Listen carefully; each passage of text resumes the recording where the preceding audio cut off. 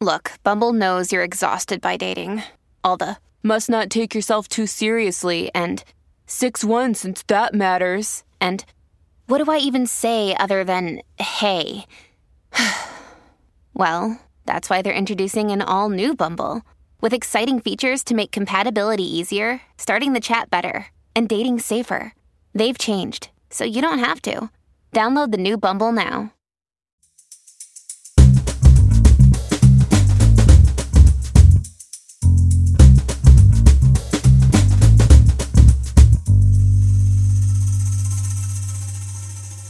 You're listening to Comedy Dynamics Daily.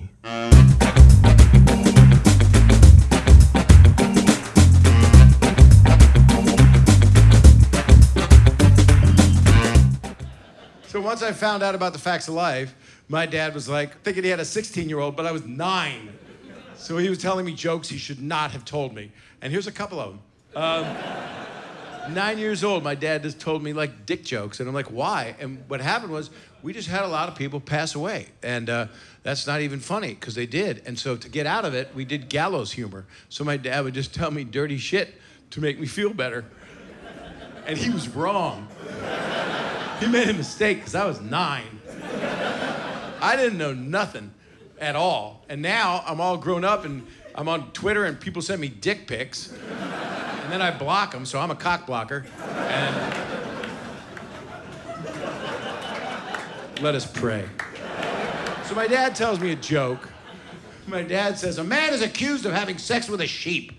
And I'm like, I don't know what he's talking about. I just found out what sex is. What's the guy making, a centaur? Is he a minotaur? What's he making? You can't have sex with a sheep. And so the guy's accused, and there's a trial, and the judge says, we have a witness, his 20-year-old son, that's going to prove beyond a shadow of a doubt that he did not have sex with a sheep. And they bring the kid up, and they say, what's your name? And the guy goes, Max, and that's a joke. It's an old joke. So I didn't laugh. I didn't get it. I didn't know what he was talking about. I kind of laughed at the sound of the goat because I like Pinocchio. And you're going to be a real boy. Yeah. And then 20 years later, a friend tells me the joke, and I literally laughed for 10 minutes because it was like, oh my God, that's what it meant? That is fucked up. What was wrong with my dad? And then he told me another one, similarly inappropriate. If you know, don't worry about it because people know it. Tarzan meets Jane for the first time and says, meet Tarzan, what name? She says, Jane. He says, what whole name? She says, vagina. What whole name? What is your hole's name? 30 years it took me to understand that joke. I had no fucking clue.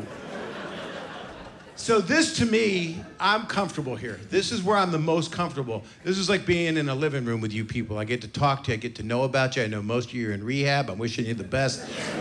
But I mean, if I'm dirty here, if I say anything that offends anybody, basically, I'm not like that in my real life. So what I'm telling you is I'm the only television father left that you can trust. That's what I'm telling you. I don't wear a cardigan sweater and have a pill dispenser and go, hey, hey, hey. I'm not doing that. Want a pudding pop? Now, Bill Cosby, I don't know if you heard about it with all that's going on. I mean, with all the politics, that's like a relief.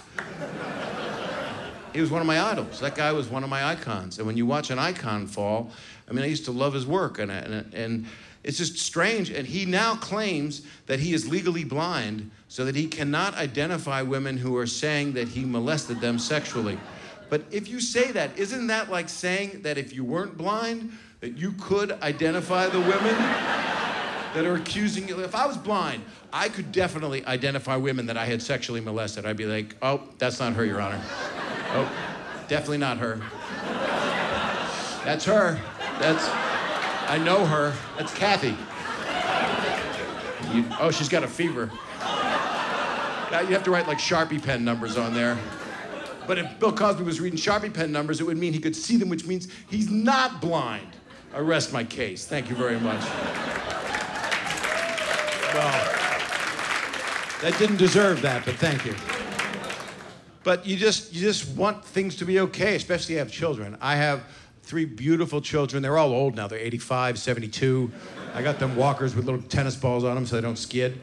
As I said, I've been divorced for 20 years. I've had 5 girlfriends in that amount of time. I was in love with one girl for 25 years, and she's 30 now. So I went to prison. Prison's fucking great. You never know when you're gonna get nailed. It's awesome. Your butt's a fondue pot. It's just fantastic. It's not bad to be raped if you know the right people. Hey, I apologize. I don't want to offend any rapists that might be here tonight. That's an upsetting word to laugh at. But actually, I did meet a woman, and I had 5 girlfriends. I had to put them all down. And I would take like 2 years off. I would lose my mojo. I don't know what happened. I would concentrate on work and stuff and be a dad. And I said to a friend of mine, I don't know what to do. I think I lost my mojo. And he said, Bob, you got to get back up on the horse. And I said, I want a woman, bro. I do have a wonderful girlfriend now. She's a woman. She's... Well, in LA, Hollywood bullshit, it's supposed to be, half your age plus 7 is appropriate for an older man to date a younger woman. But I was doing the plus 7, but I wasn't doing the half your age, so I went to prison again. And man, they went at me. I had to duct tape my butthole shut. I didn't have to, I just liked it. But this wonderful woman that I met, I'm laughing alone, I don't give a fuck. This wonderful woman I met, she's 37, she's grown up, and I wanted to buy her a nice gift. And I said, hey, I got a choice for you here. I can buy you a beautiful chest of drawers, or for the same price, I could get a vasectomy. What do you think? And maybe they don't seem to weigh out the same. And she said, let's just get the chest of drawers, Bob. And I said, okay, so I bought her this beautiful chest of drawers, and then I slammed my dick in it 1,500 times. Just so we both get something out of it. A friend of mine, my age, married a woman half his age plus 7. He did it correctly, and he just had a baby. And she was pregnant, and I said, may I feel the baby kick? And she said, yes, Bob, but could you do it externally this time? Because I'm very, very touchy-feely.